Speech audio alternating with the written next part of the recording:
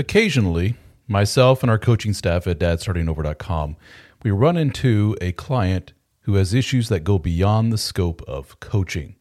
They may have really severe anxiety, depression, suicidal ideation, and this is the point where our coaches stop and say, "Have you spoken to a therapist?"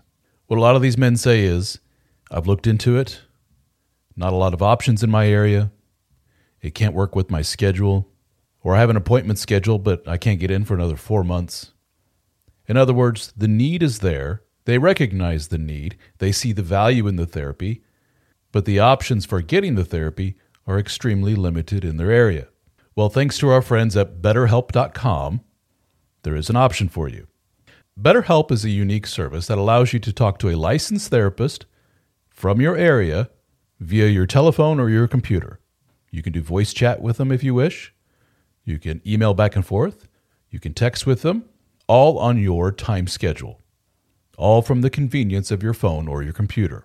So check it out at betterhelp.com/DSO. That's betterhelp.com/DSO and get 10% off your first month of service with BetterHelp.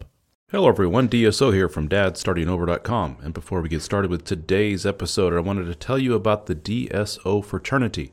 The DSO Fraternity is the members-only portion of my website at dadstartingover.com. And you can learn more about it at dadstartingover.com/join for $14.99 per month or $149 for the entire year. You get access to all 3 of my books at no additional charge. You can download a PDF directly to your computer, or you can stream the audio of the book live on your computer or phone, or you can download the MP3 file.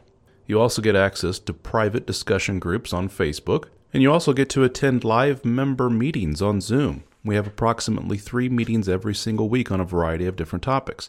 We have members from all over the world who attend. Don't forget, we also have member-only articles along with member-only audio for you to enjoy.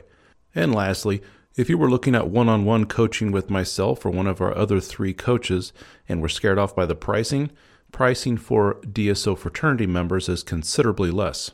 So again, give it a shot. Check it out at dadstartingover.com/join. And now on to today's episode. In internet parlance, alpha is an overused term meaning, a manly dude who doesn't take shit from anybody and is successful in health, work, and sex, etc. A quote, real man. A quote, beta man, on the other hand, well, he's that weak-willed guy who's very needy and he succumbs to the demands of those around him. He's used. He's a pussy. You'll often read of desperate guys asking, quote, "Is it alpha if I give my 3-time cheating wife another chance?" Or, quote, "Listen to this story of my poor beta brother-in-law." It's all silly and it's way overdone, but I get the need for it. Guys like to compare notes. We like to break things down into digestible chunks of information. Alphas don't do this and betas do that. Got it. Well, there's a common saying on the internet that I've read a few times, and I like, because I can say with confidence that, it rings true on many different levels. If you haven't heard it before, the phrase is alpha fucks and beta bucks. You'll hear this often from a lot of those, quote, red pill type of writers. The translation is the manly dude, the alpha guy, he gets sex and short-term fun. The wussy guy, the beta guy, well, he gets to play the part of the provider and husband, the long-term guy. I like to use, instead of alpha and beta, I like to use the terms lover and provider instead. I think it's much more descriptive. And if you go online, there are story after story of a guy who has a wife that he deeply loves and cherishes. He considers her his best friend. Their sex life is so-so. She often says that she doesn't like oral sex all that much, and she's not really into kinky stuff, and something like anal sex is, well, that's just completely off the table. Nobody does that, sweetie. That's for porn. And speaking of porn, she says it's for degenerates, and he watches way too much of it. And then you fast forward to that fateful day when he's going through old files in the attic, or he's cleaning out the old computer, and he finds videos, photos, or a diary of his wife's. And he learns what a lot of guys in his position learn. His wife used to be way over the top sexual before she met him. To quote such a guy on the internet when I read his story, he says, "Great, I married a slut who fucks like a prude." In relationship-oriented sites and forums, some variation of that story is pretty common. After all, most of the guys on those sites have been badly hurt by women.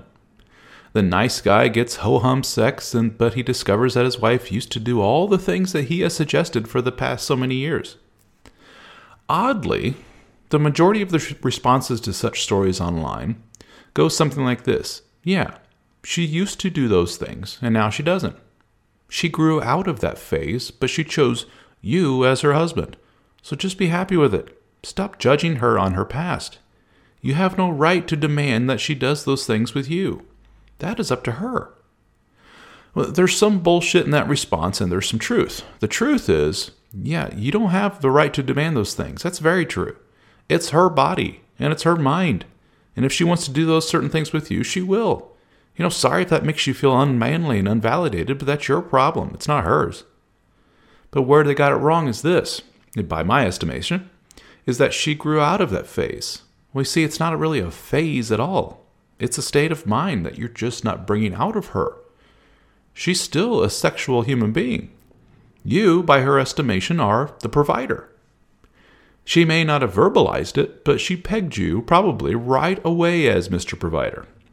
You're a good long-term kind of guy. You're the guy you bring home to mom. You're the guy you raise kids with. You're the guy that you get comfortable with.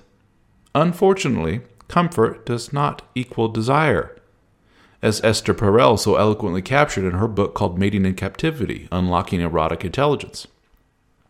If you were to ask 100 married guys, 99 of them would be completely cool with being pegged as the comfortable family guy, because that's what we all want.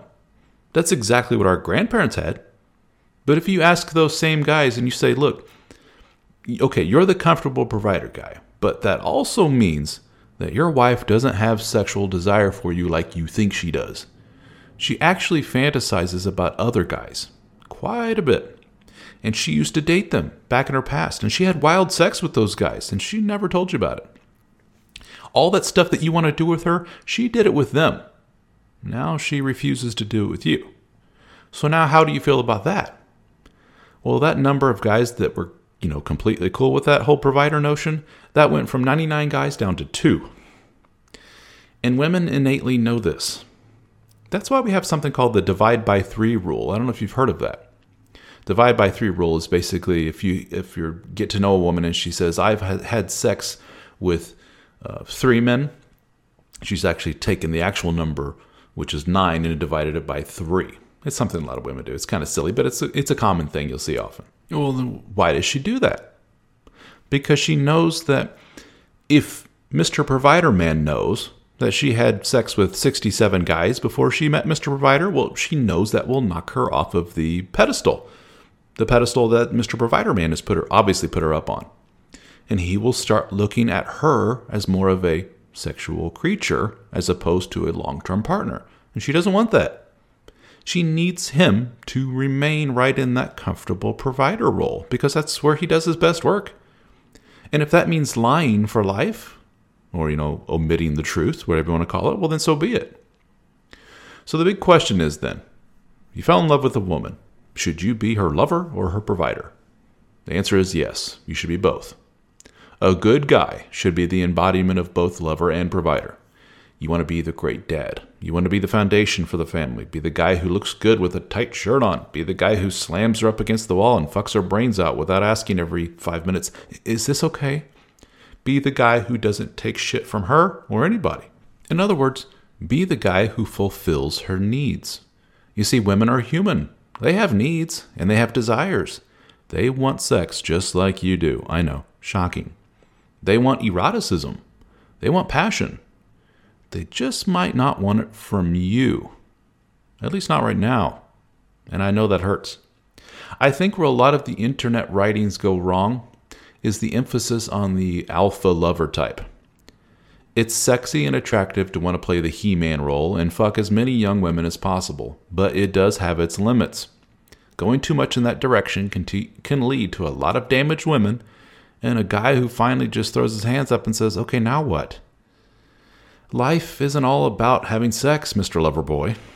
Life is more than lover and provider. Life is getting the best of both, the black and white. the yin and yang. Where we men go wrong is that many of us naturally err on the side of comfort and love. We see where that gets us, and we wake up and we swing that pendulum to the other side as far as we can go. Also bad. You need to find that gray area. That's the sweet spot. It ain't easy, my friends. Nothing in life ever is. Balance in all things. If you're listening to this, you're probably a guy who is interested in self-improvement. You probably consume a lot of information, like these podcasts, YouTube videos, audiobooks, courses, everything you can to learn more and help you become the best man that you can be. And if you're like a lot of men, there's something still missing. Well, I can tell you what that missing thing probably is. Quality time with other men that are on the same mission as you. Some of you probably have casual relationships with your fellow soccer dads or the occasional beer with guys from the neighborhood, but none of them seem to be on the same page as you. Am I right? They seem content with their shitty marriages, their shitty jobs, and their expanding waistlines. They have all but given up. You find yourself talking to them about the same football teams, listening to their stories about their subpar home life, and you're getting to the point where you dread hanging around them. Well, the good news is that we have assembled a group of men just like you. We call our group the DSO Fraternity. We have live Zoom meetings that are hosted by yours truly, along with the other members of the DSO team. We have a very active private discussion forum, a Discord server for our lifetime members, a members-only podcast, access to my books in audiobook and PDF format at no extra charge, discounts on one-on-one coaching with myself and other members of the team, discounts on our video courses, and access to our in-person gatherings. We have met in Nashville, Tennessee, Austin, Texas, Las Vegas, Australia, Amsterdam, and soon in New Orleans. So check it out, the DSO Fraternity at dsofraternity.com. We have monthly, annual, and lifetime membership options available. I think you will find our group is the missing piece of the puzzle that you have been looking for.